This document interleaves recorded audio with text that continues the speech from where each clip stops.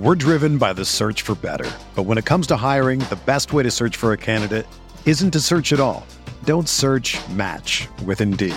Indeed is your matching and hiring platform with over 350 million global monthly visitors, according to Indeed data, and a matching engine that helps you find quality candidates fast. Ditch the busy work. Use Indeed for scheduling, screening, and messaging so you can connect with candidates faster. Leveraging over 140 million qualifications and preferences every day, Indeed's matching engine is constantly learning from your preferences, so the more you use Indeed, the better it gets. Join more than 3.5 million businesses worldwide that use Indeed to hire great talent fast. And listeners of this show will get a $75 sponsored job credit to get your jobs more visibility at Indeed.com/Blue Wire. Just go to Indeed.com/Blue Wire right now and support our show by saying that you heard about Indeed on this podcast. That's Indeed.com/Blue Wire. Terms and conditions apply. Need to hire? You need Indeed. Another day is here, and you're ready for it. What to wear? Check. Breakfast, lunch, and dinner? Check. Planning for what's next and how to save for it? That's where Bank of America can help. For your financial to-dos, Bank of America has experts ready to help get you closer to your goals. Get started at one of our local financial centers or 24/7 in our mobile banking app. Find a location near you at bankofamerica.com/talktous. What would you like the power to do? Mobile banking requires downloading the app and is only available for select devices. Message and data rates may apply. Bank of America N.A., member FDIC. Mayo Experience. Mayo Experience. Mayo Experience. Mayo Experience. Experience. Welcome to the Pat Mayo Experience. Week 10 rankings debate. We'll touch on the waiver wire a little bit because last show went at a date after about, 3 minutes after it was done. So we should probably re-up on that a little bit. I do want to let everyone out there know that if you want to get into a draw for $20 DK, 3 ways to do so. Number 1, smash the like button for the episode. Leave your DraftKings handle in the comment section and tell me the one running back you want to trade for right now. Now, I'm not talking about like, hey, I want to trade for Christian McCaffrey, but someone like a bit under the radar.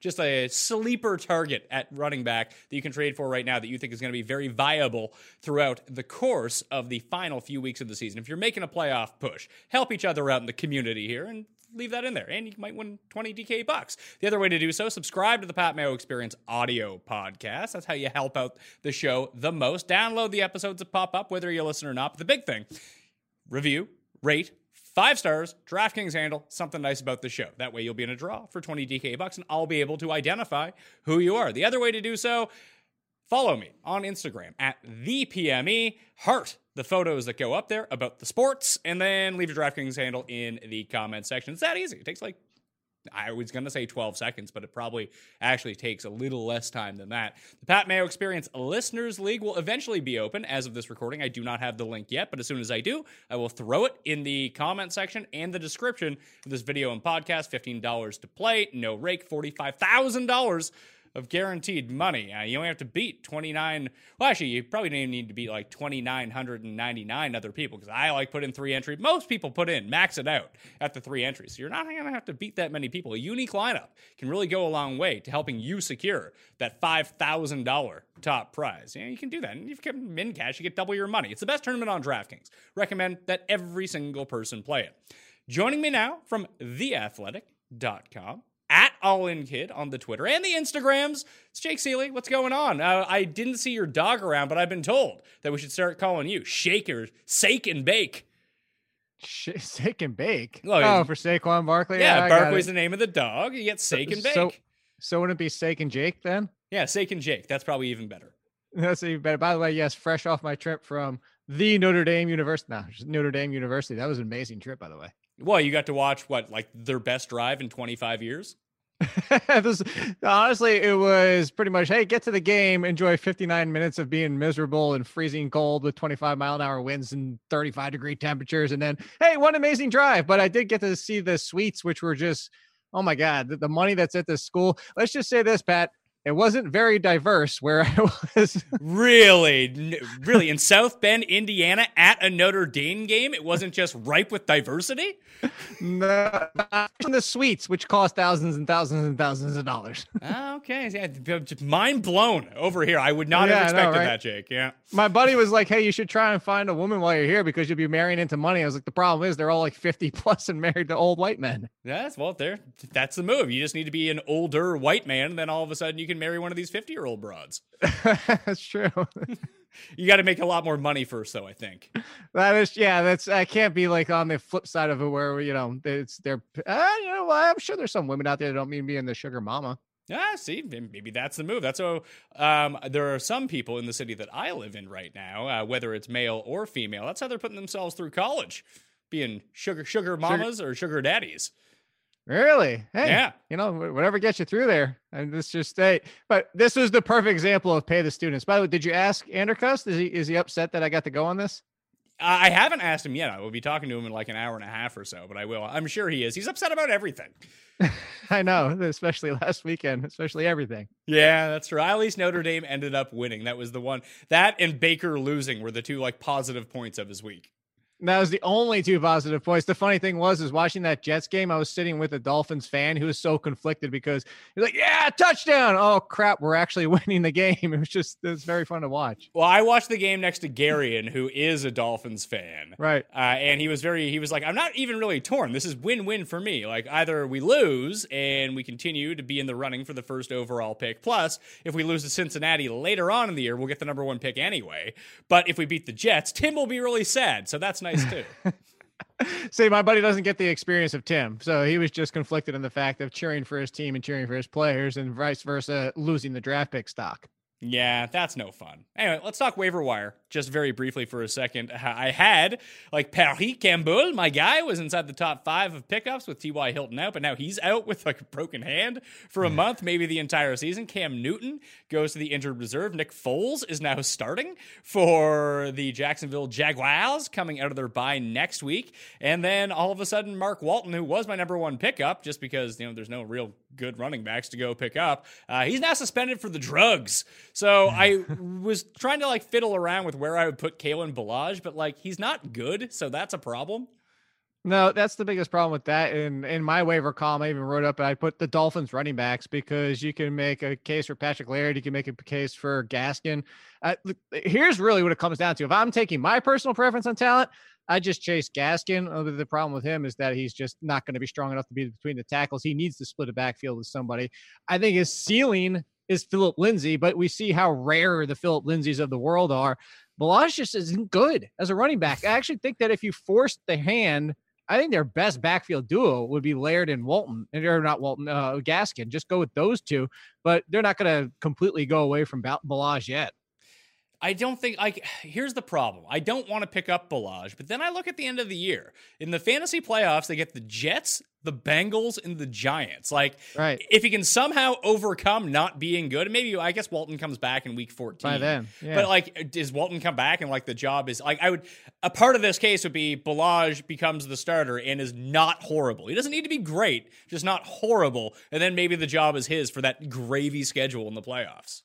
Yeah, I still go back to what we were talking about at the beginning of the season, though. I don't know that if Ballage is horrible, that they don't give more opportunities to Gaskin or even more opportunities to Laird. It's just there's no ties. There's what I told you at the beginning of the season was there's no ties for this current regime to Ballage or even before him, Drake, who they traded away. They drafted Gaskin and then they signed Laird and undrafted free agent. They're looking ahead for next year. Not that they should do what the Giants did with all their issues and draft the running back in this class. But my point being is they're not going to say oh, let's just keep using this guy because he's here or we have ties. It's like if Ballage stinks for 2 more games, at least 1 more game, I wouldn't be surprised if we see a mix. I think this essentially the end result, I think, just ends up being the Lions. Ballage might get the most touches, but you might get outperformed by Gaskin. And it could be any given week, could be any different one of them. But at best case scenario, they're maybe knocking on the RB2 door. I mean, we're not even talking top 20. So I have Ronald Jones at number 1 of the pickups, Jalen Samuels number 2. If I thought you were going to your rankings No. first. No. I was like, you've lost your damn mind. In terms of pickups, like if I knew Connor was going to be out again this week, I would have Samuels at number 1, and I'd probably have Trey Edmonds a lot higher as well, but he's now back practicing on a limited basis. I still don't know if he's going to play or not. I have him not ranked when we get to the running back rankings, but there is a chance that he does play, and that throws a wrench into the entire situation. Then you've wasted a pickup. I mean, if you didn't pick up Jalen Samuels last week and he's still available, I don't know what you're doing in your league. I don't know what league that is. Yeah, but anyway, he's only owned in like 38% of ESPN leagues at least, so that's what the numbers tell me. So Ronald Jones, Jalen Samuels, Kalen Ballage, Darius Geis, Ty Johnson, Kareem Hunt. That's not like super inspiring. No, and I used Yahoo, and then Duke Johnson's fallen under 60% because people were dropping him. Tariq Cohen's been pretty miserable, but he dropped under 60%. It's a 16 bye week, and if it's a full point PPR, he has some value. But those are the same guys I have. I said check on Drake. He's got at least one more week of value, even if David Johnson comes back. The Samuels one and Peter. The only thing with Geis is he's not going to be valuable right now. That's the upside going forward. But Adrian Peterson, for 2 weeks in a row, he's not going away. The weird thing about Adrian Peterson is we knew from the past 2 seasons, when he got 20-plus touches, 99% of the time, I think he only had one game where he didn't do completely awful the next week. So he's turned the corner for that already. I don't know that Adrian Peterson just goes away. Obviously, Geis is the answer for the future, but this Redskins team is also looking for the future. I don't think they're going to force Geis into a situation where, like, hey, let's make sure we're getting him touches coming off now a second injury in 2 years. Yeah, plus coming off the second injury in 2 years with no sample of NFL work whatsoever, and we're 2 years removed from him being good in college. Are we even sure that he's actually any good? I am. I still think he's better than Leonard Fournette. To answer your question from before, that would be my pick, by the way, Leonard Fournette for the Jacksonville Jaguars schedule. You're essentially buying high because Leonard Fournette's going to take an RB1 price to get back, but he's a little bit lower than those top end guys. Schedule is terrific for him. I would just make sure you also have Raekwon Armstead. But all that being said, I still do. Obviously, the injuries could have killed him at this point. There's no telling what he's going to be, to your question. But Darius Geis, for me, was slightly above Leonard Fournette coming out of LSU. Very similar to him in the fact that people didn't realize he's a good pass catcher, and I would argue better than Leonard Fournette because LSU doesn't throw to the running backs. I thought he was basically you add about 10% to Leonard Fournette, and that's who I thought Geis was. We haven't seen it. There's no way to tell if that's going to be true at this point. And if he falls and fails, I mean, honestly, there's no we're not going to be able to validate my opinion at this point because it's either it's going to be looking good and be like, it's kind of the win-win. Like, it's either it's going to look good and be like, oh, Jake was right, or it's going to look bad and people are like, well, you never know because the injuries could have killed his career. So I could take a victory lap either way. Yeah. So I talked about Miami's schedule at the end of the year for running backs. It's quite good. How about this schedule for someone? It doesn't sound great on paper, but the final 3 weeks of the season, you get Cowboy or fantasy season, so 14 to 16. Cowboys at the Packers versus the Chiefs. That's not a bad running back schedule. No. Who is that? David Montgomery? David Montgomery. Yeah, I assumed it was going to be. I assumed you were going to bring up David Montgomery or Josh Jacobs, who I love. I love Josh Jacobs. Yeah, you know what? Viewers of the show don't need to trade for Josh Jacobs. They have Josh Jacobs already. That is very true. The David Montgomery thing. Look, the truth is about David Montgomery is he's the most talented running back on this team. And I guess you could also make the case for Tariq Cohen right there. Maybe he gets more involved towards the stretch of the season. But he would be here. Here would be my spin on it. Why I would say that Montgomery is actually a nice buy right now. And I mean, there's no guarantee that he's going to continue to have this sort of workload. He played 71% of the snaps in week 9. That could get shifted back about. Mike Davis might end up coming in. However, he's been bad the entire season. He has this like one big week, like, oh my God, all these carries. He scores the touchdowns. You might be able to trick someone into thinking that they're selling high on him when you know that you can get him for the fantasy playoffs. No, honest to God, like, you know how people... No, I'm laughing because you're right. Because people are always just like, oh my... It's like Damian Williams. Like, the Chiefs have a miserable running back schedule down the stretch. So, like, you would want to sell high on Damian Williams coming off a really big week. This would be the time to sell him. I think that people might feel the same way about David Montgomery, but he might actually have more value than maybe you think if you own him. That's like I said, I was laughing because I completely agree with you. I think that's a really good way to look at it is the David Montgomery, and the initial pushback I was going to give you is I would love to trust him, but I don't trust Nagy. Well, I think that's the thought process from everybody that owns him and hasn't traded him away at this point. I have somebody in my league who's like, I hate David Montgomery every single week. And that's the frustration. So to your point, even buying high isn't even as high as he essentially should be if we just at this point of the season, like if he was coming back off an injury or if he was replacing somebody in front of him who got hurt and he really hadn't got any opportunities to this point, people will be a lot more excited about him. And I think it's just the expectations going into the season, seeing his potential and seeing the misuse by Nagy. I think it's a good point. I'm with you on that. The other one is against the Chargers, at the Texans, at the Texans, Chiefs, Lions. Chargers, Texans, Chiefs, Lions is the Denver schedule down the stretch that if you could pry away Lindsey or Freeman probably won't cost you a ton if you need like either a backup or a flex play, something like that. I think it's something that if you want to solidify your bench or you're just weak at running back, it doesn't sound like much, but those guys will be ranked like, top 20-ish during those weeks. So that's something I would look at as well. I think it's another good one as well. I actually think all of those were on. Did you see Brad Evans' tweet earlier today? Because he was raving about David Montgomery's schedule down the stretch, and I didn't see the tweet, but now I feel like an idiot because it sounds like I'm copying him. No, I brought that up because I know you'd be honest about it. So I just want people to know you're not copying him. People follow you and him because you're both entertaining on Twitter. I was talking to Brad the other night. We constantly chat, just never about fantasy. Really? Yeah. About betting? Yeah, we got to run our bets by each other. That's how it works. Yeah, that makes sense. Because we're both bad at, although he's doing really good at college football or college basketball or something. College basketball, yes. If you want somebody to trust for college basketball, I would trust Brad Evans for that. I believe he's killing college football this season too. Myself, not killing anything in terms of gambling these days. I'm in a state where I can't anyway, and that's probably a good thing. Yeah, I mean, sometimes everyone just wants to legalize. Here's a perfect example. Wants to legalize gambling, but when it comes, you're like, oh God, I'm terrible at this. So let me ask you something real quick about gambling. I want to ask you, so like the World Series, so 2 games in, I asked Meany, our friend, 2 games in, I was like, hey, it'd be really cool to bet right now in the Astros because I'm sure the value is huge and they could surprise everybody. And then this is my question to you. After they won the 3 games in a row, could you have like sold off your ticket at that point to avoid the risk of the last 2 games? Or are you locked in after the first 2 games? I mean, it depends on the site that you end up wagering at. Like some offer early cash out options, which are really against the best interest of anyone holding the ticket. The prudent move, if you really wanted to hedge yourself out of it, would be you lay the bet on the Astros at probably after they were down 2-0 with the Nationals going home. I don't know what it was. I'd guess it was like plus 225, plus 250. And then when they won the 3 games, turn around and bet on the Nationals at like plus 300. Okay. That's fair. See, I'm trying to learn these things in case we ever get it here. Yeah. Should possibly happen soon. Yeah, but is it like close? Are you in Virginia or West Virginia? Don't put me in West Virginia. D'Angelo Williams did this. D'Angelo Williams did the same thing. I was like, stop. West Virginia. I hate West Virginia just as much as everybody with the cliche. I would not get out of my car in certain areas of West Virginia. Don't put me in West Virginia. I'm in Virginia. I'm in Virginia Beach. I'm that little piece that's like off there on the corner that everybody like that on the map. That's us down there in the corner. I didn't realize there was such a rivalry. I thought they'd be like... It's not a rivalry. I just don't want to be associated with West Virginia. I mean, do people in South Dakota feel the same way about North Dakota? I don't know. Find somebody from South Dakota. I don't know anybody from either of the Dakotas. I just the assumption that goes with West Virginia of backwoods and in the middle of nowhere, like the hills have eyes and all that type of stuff. Like I told you, I've driven through West Virginia and there's certain areas where that's the only thing. I don't believe in horror movies. They don't scare me. The Freddy thing never scared me. I would say Candyman in the Mirror 15,000 times. No, but the hills have eyes. Getting stuck on the side of the road in the middle of West Virginia absolutely would terrify the crap out of me. Jake, I hate to break it to you, but most people just think that's Virginia too. That's what I'm trying to get everybody out of. It's not Virginia.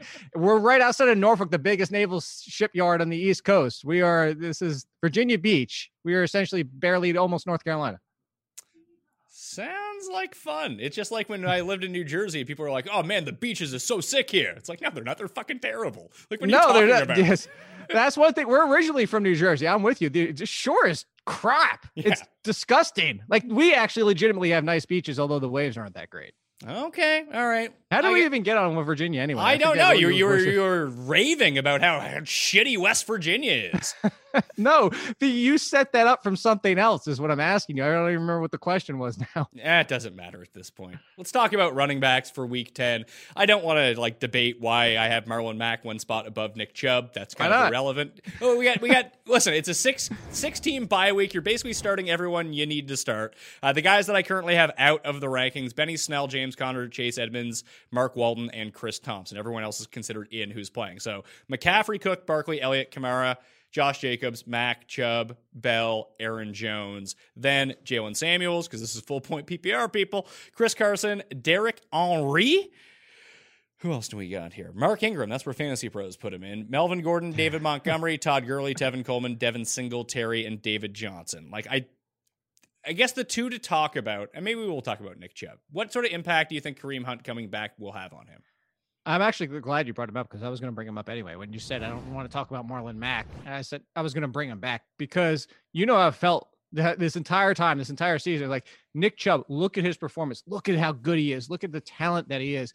There's no way that we're going to have Kareem Hunt come back and they're just going to be like, screw this guy. He's been so amazing. He's top 5 potential running back, at least top 10.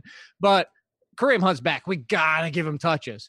I am 100% reversing course. And it's not because I think Kareem Hunt talent-wise is any better than Nick Chubb. Honestly, side by side, you could argue one over the other, and I wouldn't even argue with you hard. I think they're both amazing running backs. But the use for the past 2 weeks, specifically this past week with Hilliard in there on 3rd and 1, and they go with 4th down, and then they run it to him. But he was in there on 4th down too, and then a few more plays, and the snap count's only 60%, 62, 6, somewhere around there the past 2 weeks. Now I'm legitimately concerned. And it has nothing, again, to do with Kareem Hunt. It just goes to Nick Chubb. And if the Browns are going to be giving him 60%, well, that hurts Nick Chubb, especially if he comes out in the game and they're giving him 60% and all of a sudden he runs 5 times for 5 yards. Kareem Hunt's first 2 carries go for 40. Now I am legitimately concerned. I didn't think it was going to be an issue, but I'm backtracking on it. And I'm sorry for everybody that thought they were with me on this as a top 10 running back. I still think that he's going to be a top 10 running back from this point on, and he has a definite chance to establish himself this week, especially because Kareem Hunt, I don't know where his conditioning is at. He hasn't played a football game in over a year at this point. That, especially this week, I think he can stick with Nick Chubb. This Bills defense, not good up the middle, stopping the run whatsoever, as Adrian Peterson showed last week. And they've been having problems now for like a month trying to stop the run. That's the way to get to the Bills defense. So I would expect maybe even like 20 carries for Nick Chubb, 10 carries for Kareem Hunt, something like that. But even if he remains around his 60% mark, which he split last week with Dontrell Hilliard, I mean, that was sort of a low-end aberration. That was sort of his floor for percentage of snaps that he was playing. They took him out in some very high leverage situations, which just absolutely made no sense to me. But hey, Freddie Kitchens, that's what he's going to do. If he can get back up to even if it's like a 70-30 split between him and Hunt, that still makes him probably a top 10 guy. It does, and those are all the positive side of things, but that's 2 weeks in a row now. The week before this was only like 62, 63%. It was another bad week. So, well, in fairness, 2 weeks ago, he fumbled twice in 3 plays. Okay, but that's my point, is you have that game, and then you come out of it, and they give him the 60%. I'm not saying it makes sense. You just painted the positive side of it. The positive side is, yes, Nick Chubb without Kareem Hunt, even as a threat, I would still be saying I am a little bit concerned. The top 10 is now he's back at the back of the top. Like before, I say he's pushing top 5 behind Dalvin Cook and Christian McCaffrey and those guys. He's like nipping. Honestly, he's basically, to this point, nipping at the heels and almost neck and neck with Saquon Barkley. Actually, I think he's got better points per game than Saquon Barkley so far. So he's in that conversation. I'm just saying going forward, I don't know that he doesn't fall out of that conversation. The positive side is what you said. He comes out of this game, dominates. Kareem Hunt doesn't look that great, and everything's fine. The downside is just the picture I'm painting for it. David Johnson, I have at number 20 right now. I believe I have Kenyon Drake somewhere around like 28 or 29. What do you expect the workload to be for these two now that David Johnson is expected to play at Tampa Bay, knowing that they're 6-point underdogs and Tampa has the best run defense in the league? They do. And although Chris Carson looked pretty good last week against them, so there's some hope there that David Johnson, but it's not David Johnson and Kenyon Drake. I don't know what David Johnson is. 2 weeks ago, we had the entire situation where he had the first carry. We didn't see him again, but 2 more times for the rest of the game. And that was it. And that was the Chase Edmonds game against the Giants. So I don't know what David Johnson's health truly is. And I don't know that we're ever going to know because Kingsbury has no reason to tell us what the truth is. He has no reason to come out and say, hey guys, David Johnson's probably going to only touch the ball 5 times. I'm going to lean on Kenyon Drake again, or vice versa. David Johnson's fine. I'm going to give him 80% of the workload. Like, he's not going to tell us because that'd be stupid for a head coach to tell us because he's telling the opponent what to do. That's my bigger concern here. If both David Johnson practices throughout the entire week, including Friday, I'm with you. I would have David Johnson higher because I still believe David Johnson is the better talent. I don't know whether David Johnson's ever going to be 100% again, though. So I don't know that you can rank him. Even if this was a cake matchup, I don't know that you can rank him that much higher. Yeah, it's a situation where you just don't know where the workload is going to be. I have Kamara at number 5, and I have Latavius Murray at 26, just because now that Kamara is back, they've rested him, they're coming off bye week. It appears to me that if he's going to play, he's going to be healthy at this point. Right. And I would expect things to go back to the way that they were. Yeah, I'm with you on that as well. I just think we might see a little bit more of a split going forward to keep Kamara healthy, especially because this is a serious Super Bowl contender. Sure, but it might be like a 70-30 split, which it wasn't earlier in the year. Right. I'm with you. And it's a terrific matchup this week. Yeah, so the full 21 to 30 range, Eckler, Mixon, Devonta Freeman, Ronald Jones, Damian Williams, Tampa, another team with a decent schedule down the stretch, by the way. Damian Williams, Jamal Williams, Matt Breida, Latavius Murray, Ty Johnson, and Kalen Ballage. Like, it gets thin real quick with all these teams on bye. So, like you have your Trey Edmonds of the world, Kenyon Drakes, Gus Edwards, Jalen Richard is somewhat in play, just as only because like there's no one else to play. It's an issue. I don't know. I'm laughing because that's the frustration of where we're at right now. 6 teams on a bye. That's what I complained about with the stupid NFL league. We had 2 weeks of 2-team buys, and we still had to throw in a 6-team bye week. Like, you could have prevented this, people. Come on. But hey, for fantasy purposes, we do have at least one of these every single year, and this is what it comes down to. And this is why, like, to go to your point about planning for the playoffs, this is why sometimes you plan ahead. And if you have owners who haven't, right now is a great time. If your trade deadline is coming up or hasn't come up or whatever, it shouldn't have come up yet. Right now is a great time because people might be on that 4-4 range or 4-5 range or in playoff contention on the line where they're going to be desperate just to win this week. And you might be able to buy low on some of these guys that are on buys. Devin Singletary, I have one spot ahead of David Johnson. Frank Gore, I have down towards the bottom of the 20s. It's 2 weeks in a row. Singletary has outperformed Frank Gore. He has played more snaps than Frank Gore. Are we convinced this is now his job, or is the rug going to be pulled out now that everyone's like kind of on board? I don't think so. I gave on the podcast that we did for The Athletic on Monday. I did it in Moriam, whatever that thing is with it. They scroll up the celebrities that died in the past year. I did that for Frank Gore. Like I think it's finally here. Frank Gore is finally done, mostly because you and I talked about it last week. If there was a game script that should be Frank Gore, if everything was going forward as in Frank Gore still the guy for the power when you're in the lead and controlling it, it was last week. And the game script was that they were in the lead. That game was never in a serious threat from the Redskins, and it still was Singletary by a wide margin. You're right. When all was said and done, it was by a wide margin, but Frank Gore blew his opportunities in those games. I think he touched the ball like 7 times inside the 1-yard line and couldn't get in. No, well, he got stuffed 3 times in a row. They ran him 3 times on the goal line. I was watching that because I was hoping for fantasy purposes that he was going to score. But yes, but even if you take out those 3 carries for 0 yards without the touchdown, the rest of his carries were still, he didn't even get 20 yards on his other, 11 or so carries? Yeah, no, I know. I get what you're saying. I'm just saying that like he was used near the goal line and then didn't get in, then it immediately reverted to Singletary. What happens this week if they use the same game plan and they go back to Gore and give him that touch from the 2-yard line? But now this time that he gets in, do they then use him more again? Like this would be my only worry. Clearly, I have Singletary ranked higher. I have him ranked ahead of David Johnson. I think he's a good play this week, but I still do worry just a little bit as it pertains to his overall upside. Here's the only concern I have. I would be concerned Devin Singletary could run into the Matt Forte from past all those years of all the yards between the 10-yard lines, and then it gets vultured. It was nonstop. You remember Matt Forte. Matt Forte was one of the best fantasy running backs in years, but got vultured. I mean, he could have been in that conversation with like top number 1 running backs year in and year out. But the thing that always held them back was the lack of the touchdowns because he was always getting vultured, not like nonstop. That would be my concern, but not that Frank Gore was going to take the lead. I really do think this is finally it. Would it surprise me? I think there's like a 10% chance. Yeah, so you have to watch out for Frank Gore vultures, but you actually have to watch out for Josh Allen vultures because that's who's actually probably going to be stealing the touchdowns on the ground. It's the Cam Newton situation from years past with the Carolina Panthers. Yeah. Yeah, so here's the move. Devin Singletary has another good week this week. They play the Dolphins next week. Sell him before next week's game at the Dolphins because you can coax the owner in your league being like, he's going to smash the Dolphins, which he should, by the way, especially if he takes on another lead role this week. They end the season for fantasy purposes at the Cowboys, against the Ravens, at the Steelers, at the Patriots. That is not good for running backs. No, it's not. And I will tell you right now, I'm pulling it up as you're talking because it's in the waiver column. I would even consider selling them right now. Looking at two. There's a trade question right now. I have Kelsey and Andrews. Should I trade Kelsey for Singletary? No. I have. No. Yeah. So should I send AJ Green and Singletary for Mike Thomas? Like yes. These are. Yes, that's a good trade. One more. How would you feel about sending Keenan Allen for Devin Singletary? No. So, or DK Metcalf and DJ Moore for Devin Singletary. I'm just saying, I'm putting all these out there to let you know there are some people that are immediately reactionary and putting Devin Singletary in top 15 conversation for value.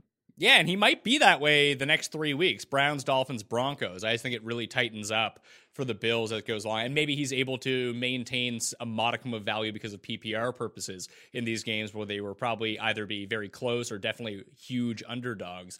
And he gets working that way. But I guess the name that would come up if people are this high on Singletary, and maybe you can try to coax people to sell Montgomery, that maybe just make that swap straight up if you could.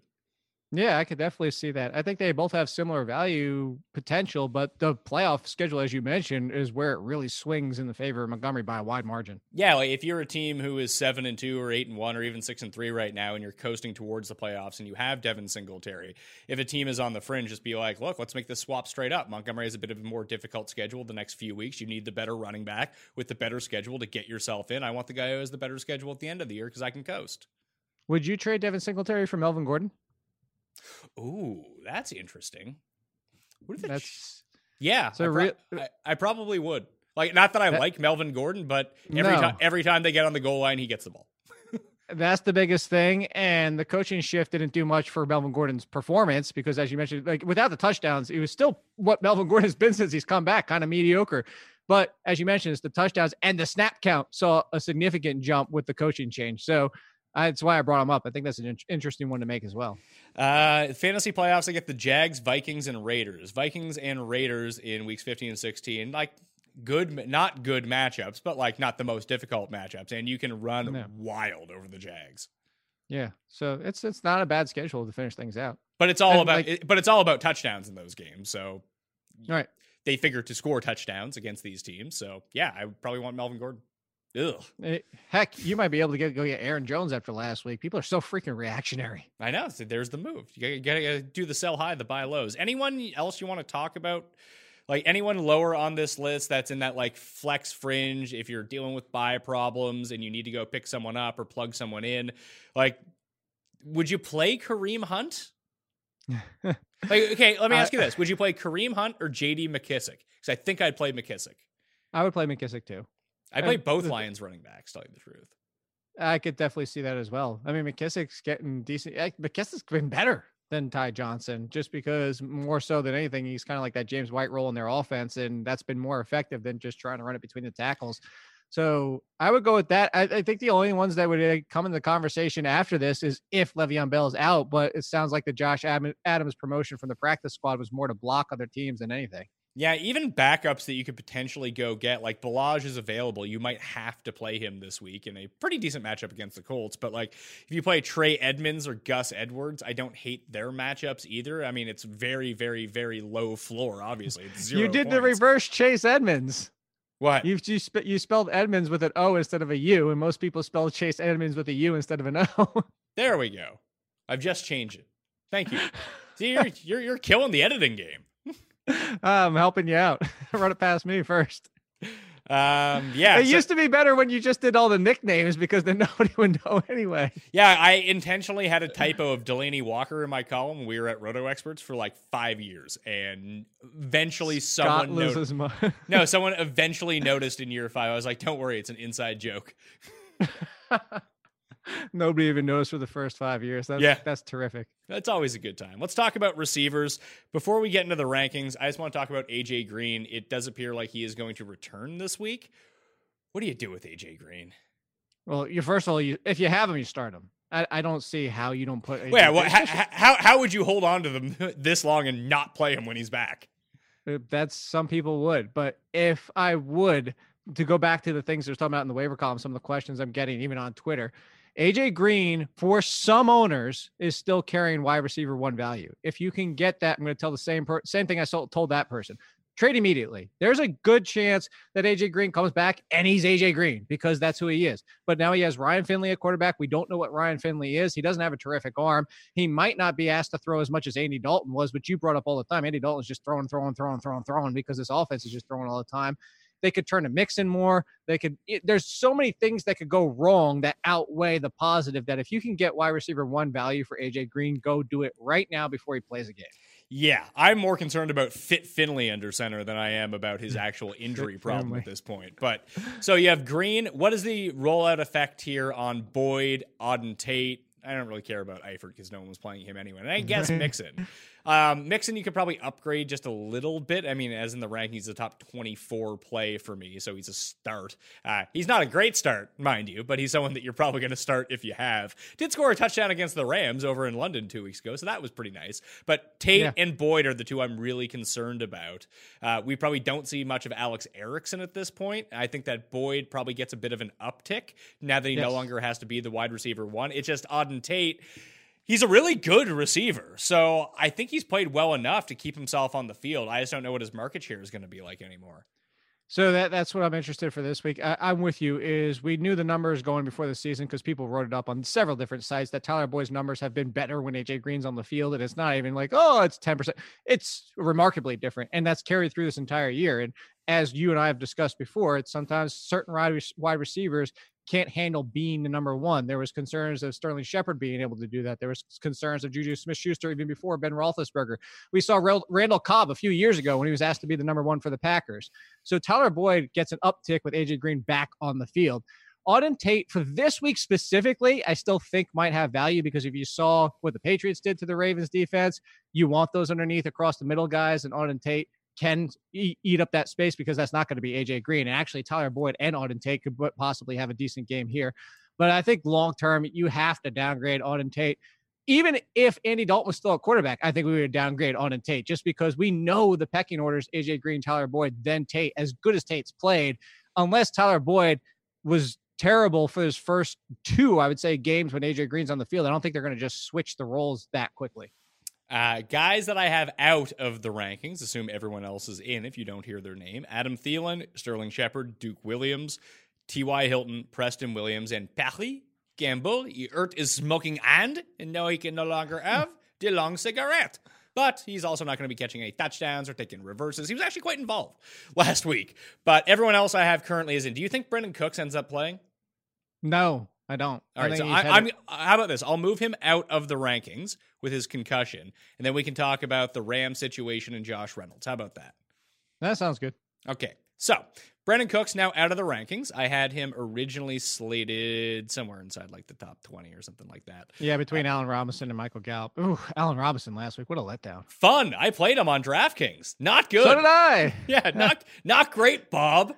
But I had a terrific lineup with Fitzpatrick, Devontae Parker, Preston Williams. So we had the same lineup, basically. Pretty much. I found a way. I afforded Christian McCaffrey partly because of all that, and then Allen Robinson just destroyed the entire potential of that lineup. So what do I do with Josh Reynolds? So he's obviously going to take over in the 3 wide receiver sets. The big difference between this year and last year, when Josh Reynolds was such a hot pickup, was they were playing, I believe it was 95% 3 wide receiver sets with 1 tight end and 1 running back. This year, Sean McVay has switched that up a little bit. They're playing a lot of 12 personnel with both Gerald Everett and Tyler Higbee on the field at a much higher clip. It's around like 18 to 20%. So, I mean, that's a significant downgrade in the amount of snaps that we're going to see from Josh Reynolds. I actually think that Brendan Cooks not being around helps out Gerald Everett more than it helps out anyone. But if we're going to rank Reynolds in this sort of thin bye week, he's a guy that you can pluck off the waiver wire and play if you're in a pinch. Where does he go? Like, would you rather pick up Zach Pascal or Josh Reynolds to play? Because I'd still rather have Pascal even with Hoyer. For the immediate future, Pascal. Like for this, I'm talking about like this week. Yeah, for the immediate future, yeah. Because let's not pretend like this is a good matchup for the Rams either. The Steelers' D has been pretty good. It has been really good. So would you play Hunter Renfrow or Josh Reynolds? Okay, so Josh Reynolds. Cole Beasley or Josh Reynolds? Josh Reynolds. Larry Fitzgerald or Josh Reynolds? That's kind of a toss-up for me at this point. AJ Brown or Josh Reynolds? AJ Brown. He's now the number one. It's Corey Davis. He's taking the backseat. It's AJ Brown's team now. So I'm going to fit him in between AJ Brown and Larry Fitzgerald. I probably would actually move down. I'd probably play Josh Reynolds over playing Auden Tate this week too. So I'm going to switch. I was just about to bring that up. I would play him over Russell Gage too. And I know Russell. No, Gage I like Russell Gage this week. Yeah, that's fine. Old 12 gauge. He's gonna have his opportunities here against the Saints. And I would play, if Traquan plays, I'm playing Traquan over Josh Reynolds as well. Just play people against the Falcons. That usually turns out well. Oh, absolutely. Here's the thing with Josh Reynolds. I talked about him in the waiver column as well. When it comes down to it, I think he might be better for Jared Goff than Brandon Cooks was, because Brandon Cook, like, here's the one thing Josh Reynolds brings that the other three, Cooper Kupp, Robert Woods, all of them, doesn't bring: size. And if you saw the use for that last game, he was used a ton by Jared Goff. And I think he gives Jared Goff a little bit of kind of like the Gerald Everett emergence this year.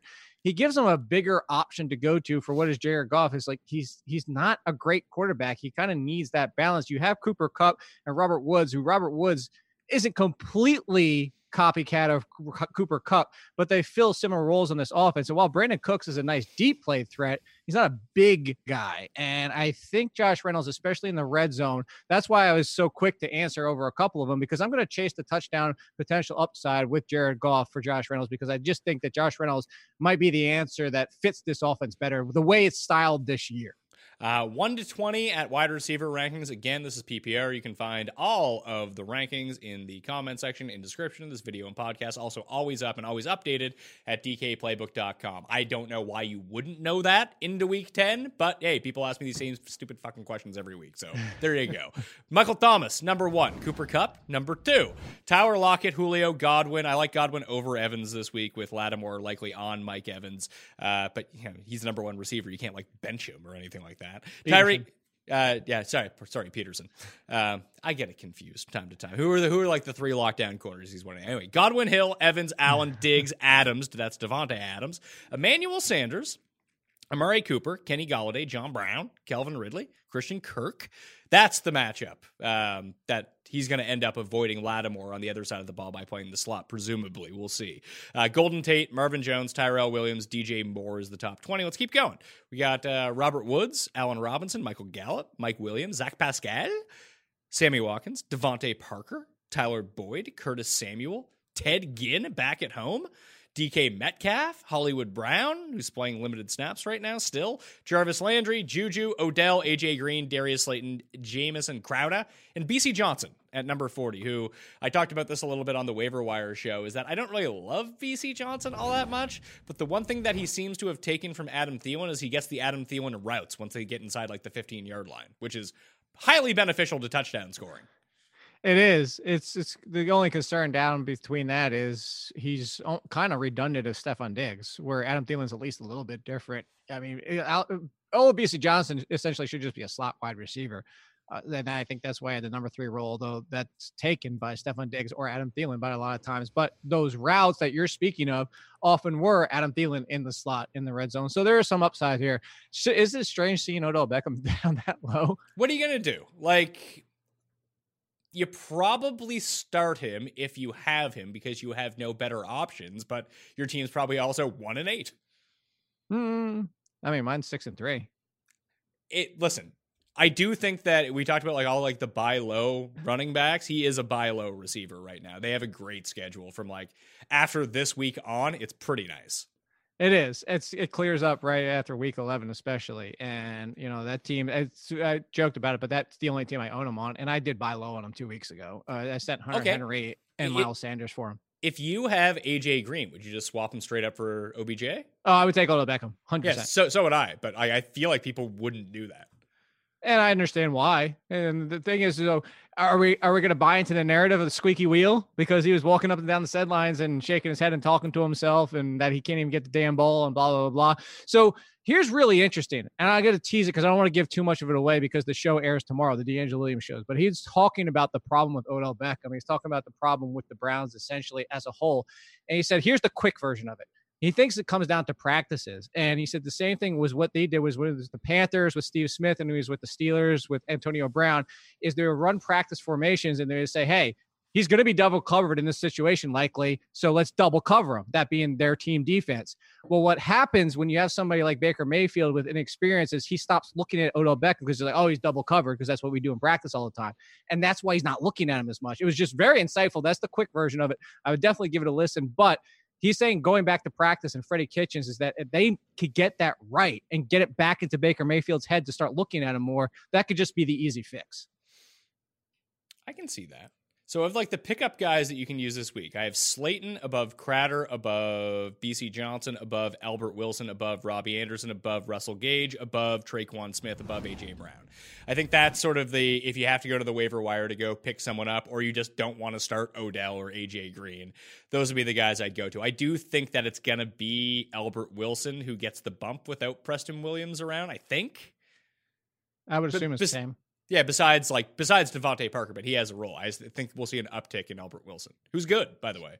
So I would actually, for this week specifically, I would play both Jets over Darius Slayton. One is because DeAndre Baker's god-awful so far. Look, he's a rookie, been thrust into a lot of bad situations and facing a lot of good wide receivers, but he's still been miserable. He's still been god-awful miserable. And I think Jamison Crowder, but especially Robbie Anderson, this is the week where we always talk about it. Look, the last 2 weeks have been the week for him. I would rather play Slayton because Darnold sucks. No. Here's why I would rather not play Slayton, because watch what happened just last night while we're recording this. So Monday Night Football, for everybody, depending on when you're watching the show, it's the fact that Cody Lattimore and Benny Fowler are still involved. If Slayton was out there just consistently bang number 2 all the time, then I'd be fine. But the Giants keep doing this. The Giants have done it even with old regimes and new regimes and Pat Shurmur and all that. Just commit to the guy. He's shown you enough promise. What has Cody Lattimore and Benny Fowler proven at this point? Benny Fowler got cut and re-signed when they had injuries. Why are you still screwing around with this? That's my concern. Is like, I know Robbie Anderson and Jamison Crowder are going to be involved. I don't know how much Darius Slayton's going to be involved because we just saw that he wasn't really involved in Monday night. I don't know how involved Robbie Anderson's actually going to be. They throw to Demaryius Thomas more than they throw to him. The Giants defense could get torched in a heartbeat. But the Jets can't? No, not to the degree the Giants can. Did you see how wide open Amari Cooper was? I mean, the Dolphins just laid the smackdown on the Jets. They did, but like at least those were contested. A lot of those were like some contested passes. I'm not saying they're significantly better, but if you're telling me Robbie Anderson versus Darius Slayton, I think we're nitpicking a very tight range here. I'm just saying I would play Robbie Anderson over Darius Slayton just this week. I like the upside of Darius Slayton because the big difference here, especially between Darnold and between Danny Dimes for the moment, is that Danny disappointment. No, listen, I'm starting to really come around on Daniel Jones. I don't think he's any good. He's had 2 good games. I don't think that he's any good, but I just get I get like Semi Cutler vibes from him that he's just going to force the issue. Like, eventually he's just going to say, fuck this. I'm throwing it 60 yards downfield. He already does. He does that every single game, but it's okay. You're doing the same thing everybody else does, and that's my problem. This is the same thing Eli Manning did, and everybody crucified Eli Manning for it. He's Eli Manning, and he can run a little bit. That's who he is. Great. Then I want the guy that they're actually going to throw to downfield, which is Slayton. Darnold just wants to throw to the other team. No, and Daniel Jones just did that too with the Cowboys. He just threw it, turned over a million times. The only 2 games but it doesn't stop him. He then just goes back in, tries to force the issue again. Darnold gets a case of the SADS and then hands the ball off. Maybe he's getting phone calls from Tim during the game. Oh, man, just getting live cursed as it goes along. That'd be no good. Yeah, that's what it is. Maybe just here. There you go. They're playing each other. When Tim comes on, ask him his takes and ask him who's better, and then just play the opposite. Just let me know what the opposite is. Okay, yeah, man, that's probably the best way to go about this. Quarterbacks for week number 10. I have Jacoby Brissett as out currently. I have Mahomes and Matt Ryan as in. Obviously, Cam Newton placed down iron. Andy Dalton benched. So don't play him. Not that you were playing him anyway. Lamar Jackson, number 1 against the Bengals. Mahomes, number 2. Russell Wilson, Kyler Murray. Jameis Winston is the top 5. Rodgers, Breeze, Dak, Rivers on Thursday night. Matt Ryan. Rivers is the only, really, although someone did ask me earlier today, it's should I pick up Kyler Murray off the waiver wire? It's yeah, you should probably do that. That's probably a good move. Phillip Rivers is the most available of these guys to go stream, though. If you want to stream him, I like him against Oakland. Yeah, I don't know that his ownership's even all that too high. For mine on Yahoo, he's still over 60%. Surprisingly, he wasn't even in the. I believe he was 59 on ESPN, but like I that means he's out. He's out there in like quarterbacks, like defenses are really tough to judge ownership because they're so situational to which team has a good quarterback. Does your league have like a bunch of backups? Does most of your league play with like one quarterback? And then if there's a bye week, they stream whatever. Like in my leagues, most players just have one quarterback. Yeah, which it should be, but you're right. In a lot of common leagues, people have been hanging on to two quarterbacks all year long, and you don't have as many options. The two top options I were looking at was Fitzpatrick and Derek Carr. You actually have them back to back. Fitzpatrick. It's funny. I have Carr one spot in front of Fitzpatrick. I think that the streamer this week is actually Daniel Jones, like against the Jets. Stop. Daniel Jones going to win someone $1 million this week. I hope so, because that's the only good thing he'll ever do in his life. Daniel Jones, number 11. Jimmy Garoppolo, number 12. Josh Allen. Stafford, Cousins, Kyle Allen. Now I have to really differentiate these. So Josh Allen higher than Kyle Allen, the other Allen on a bye week. Brian Hoyer, Ryan Fitzpatrick, Derek Carr, Sam Darnold. That's the top 20. You can find someone in there to play. There's Sam Darnold. Love it. Do you have Ryan? Where do you have Ryan Tannehill? Lower. You would play Sam Darnold over Ryan Tannehill against the Chiefs? I would. I mean, the way to get to the Chiefs is to run on them, and Tennessee runs the ball quite well. You just blasted Sam Darnold. I was just kind of curious, only because you just blasted Sam Darnold so much. Yeah, it was a very situational Daniel Jones fantasy and his receivers versus Sam Darnold fantasy and his receivers. I'm going back to your rankings right. Okay, you do have Brian Hoyer ahead of him, so okay, that's cool. Yeah, I do. I don't. Anyone basically Sam Darnold and below, I don't like this week. How about Trubisky, that? Goff, Finley, Baker Mayfield, and Rudolph. All right, fair enough. Yeah. So anything in there like you want to you want to stand for Kirk Cousins or Matt Stafford? Stafford's having an awesome year. Oh, absolutely. It took too long for everybody to get his ownership was just so slow to come around. But I understood it for the past 2 years. People were disappointed by him and remembering. I think that's the part of it too, is that before that he was so great. And then for fantasy purposes, and then the last 2 years, it was such a balance, especially the last season. And it was just hard for people to come back around and get on board. Tight ends for week 10. I have Delaney Walker and Ricky Seals-Jones as out for this week. That means Brait, OJ Howard, Herndon, Luke Wilson, Evan Ingram. They're all in the rankings right now. Kelsey at number 1, Kittle at number 2, Hooper at number 3, Waller at number 4, Ingram, Henry, Andrews, Everett. Those would be the 8 I feel comfortable with this week. And then like the mini tier of like, I guess if I have to, Olsen, Hollister, Fantasy Pros has ranked Jared Cook at number 11, Gesicki, Jonnu Smith, Jason Witten. I'd be like, all right, I got to start these guys, whatever. And then it's like basically you have no tight end and you're probably screwed with Herndon, Ebron, Doyle, Hawkinson, Vance McDonald, and Jimmy Graham. So I think Herndon against the Giants, I'd just chase the upside. I don't know how, like, he was active last week. Did he even play a snap? I don't think that he did. So I don't know, like, what, now that, like, the Jets are promoting Jamal Adams to save a roster spot, I assume the only reason that he was active last week, so was for, like, weird, they don't know how to do, like, their bookkeeping purposes. So I have no idea how healthy this guy is.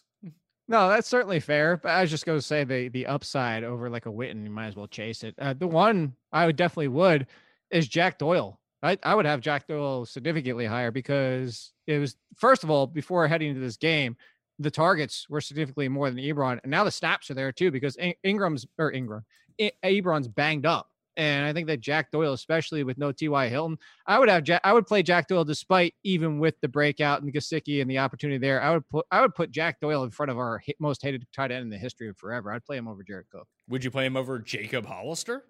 Probably. Okay. Because would you play him over Greg? Would you play him over Greg Olsen?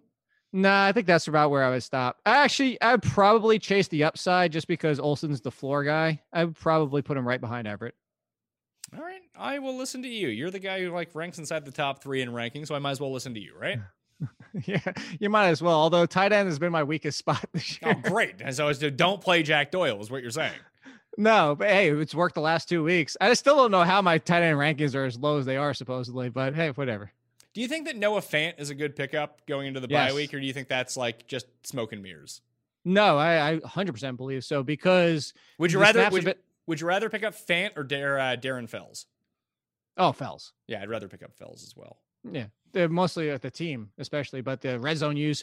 The Fant's been out there almost the entire season. He's, I think, second or third on the team in snaps to date. And that was before they even got rid of Emmanuel Sanders and all that got factored in. And if Noah Fant is the best receiving tight end in this draft class, he is in that classification of the Ingrams and Andrews is actually a little bit better of a blocker, but all those guys are like, hey, you're a better receiver. You're essentially a receiver. It's just been the opportunity of a rookie tight end learning the NFL. And also they had more options there. He is essentially their number 2 receiver in front of this Deshaun Hamilton. Defenses, before we get out of here, I got the Rams at number 1 against Pittsburgh. I just think this is going to be a nightmare for Mason Rudolph. I know the offensive line for the Steelers is really, really good, but any sort of pressure on Mason Rudolph is not going to turn out well. And I really like the Rams next week too, and they're available in leagues. You can actually go pick them up. Ravens at Cincinnati, Niners, even against Seattle, it's not like Russell Wilson doesn't take sacks, and there's going to be a lot of pressure in that game. Steelers, Giants, Bills, Chiefs, Saints, Colts, Packers. Really like the Giants as probably like the lowest owned streamer. One of the things that they actually do well is generate pressure on the quarterback, and we've seen the Jets may actually have the worst offensive line in football. That's certainly possible. I would play the Bills before I played the 49ers this week. The 49ers, for the fantasy purposes, they've been consistent, but it's not like they've been lighting the world on fire. Neither of the Bills. No, they haven't. But if you're going to tell me that between the two matchups, especially for the offensive line and what's been going on with the Browns, although so watch this be a get right game for them. But Russell Wilson, every single week he's putting up points. And you're right, he will take sacks. It's just, I don't know if I want to, I'd rather hang my hat on potential turnovers than potential sacks. Maybe. I just want pressure. The big issue with the Bills-Browns game is that just feels like 75% running. Yeah, but that offensive line is still miserable. Yeah, I mean, Buffalo's is pretty bad. I mean, Buffalo's offensive line is actually worse than Cleveland's offensive line.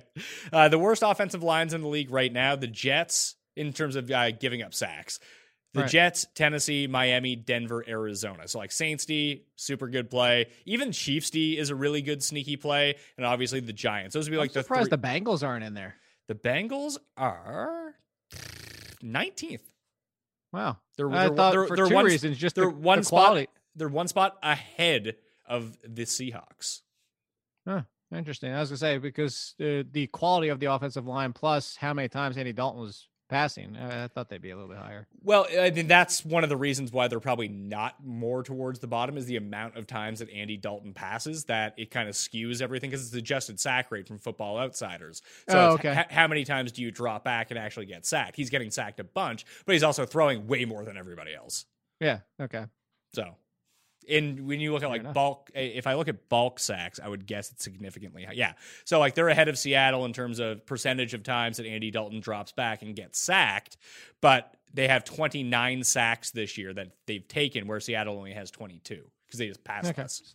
So there you go. Defenses with the best defensive lines in generating sacks per dropback: San Francisco, Pittsburgh, Carolina, Minnesota, Cleveland. Cleveland is super sneaky again this week against the Bills. That's like that. Look, Josh Allen's fumbling. He's actually recovered a lot of, well, not he, but the team's recovered a lot of his fumbles. He could have more turnovers to begin with. So I think it's a sneaky one as well. I do think that's interesting, and probably I think I'd maybe play after hearing that the 49ers slightly ahead of the Bills, but I don't know if I would have him in front of the Steelers at least. Yeah, the Steelers made me feel a little bit better. The Steelers are a really good matchup here, but like I said, if you're just going on pure guys who take sacks and trying to generate pressure, which generates turnovers, hopefully touchdowns, the Giants are top 10 in adjusted sack rate for a defensive line. Kansas City is 8th, New Orleans is 6th, Cleveland is 5th. Like those three options, whether it's streaming, and New Orleans is usually owned, but they're coming off a bye week, so they could be available in your league. So those would be the four I'd look at. All right. Hey, well, so you know, like, while I might be like 70th in tight end, I'm number 4 in defenses. So yeah, because you listen to me every week when it comes to defense. It's the one thing I'm good at. I give you credit for that. All right, fair enough. All right, Jake, what is going on over at The Athletic? And tease that podcast with D'Angelo Williams again. Yeah, it's to be honest with D'Angelo Williams. We actually had a listener question from our friend Mike Tagliere. That was his question this week that got answered, but that's coming out on Wednesdays as it always does. The Athletic rankings, midnight Tuesday / Wednesday, whatever way you want to look at it. The podcast over there with Chris Meany and Brad Ziegler. Those are Monday and Wednesdays, all in sports. Myself, I have Marcus Grant on this week, so a lot of good times, a lot of good stuff. As with you, just Olin Kid on Twitter. I tweet everything out a million times. Everybody knows that. I'm probably muted by most people already. Yeah, I mean, I have you muted, so. I would hope so. Yeah, I mean, I did that years ago. I'm Pat Mayo. You can follow me at the PME, Twitter, Instagram, Facebook. All the rankings up on DKPlaybook.com. When the listener league is available to me, I shall put it in the description of this podcast and video. And I suggest you go play right away. It fills super quickly, so you'll want to play in the best tournament on DraftKings. I'm pretty sure if you want to win some money, $45,000 guaranteed. That's what I give to you out there, the peoples. I told you about the 3 giveaways at the very beginning. And that'll do it. I'll be back tomorrow with Cust and Jeff breaking down the spreads. I will be back on...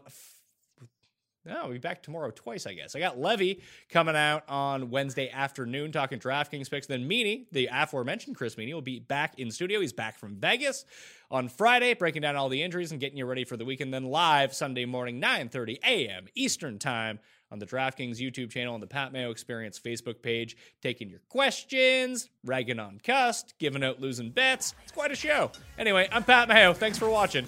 I'll see you next time. Pat Mayo Experience! Experience!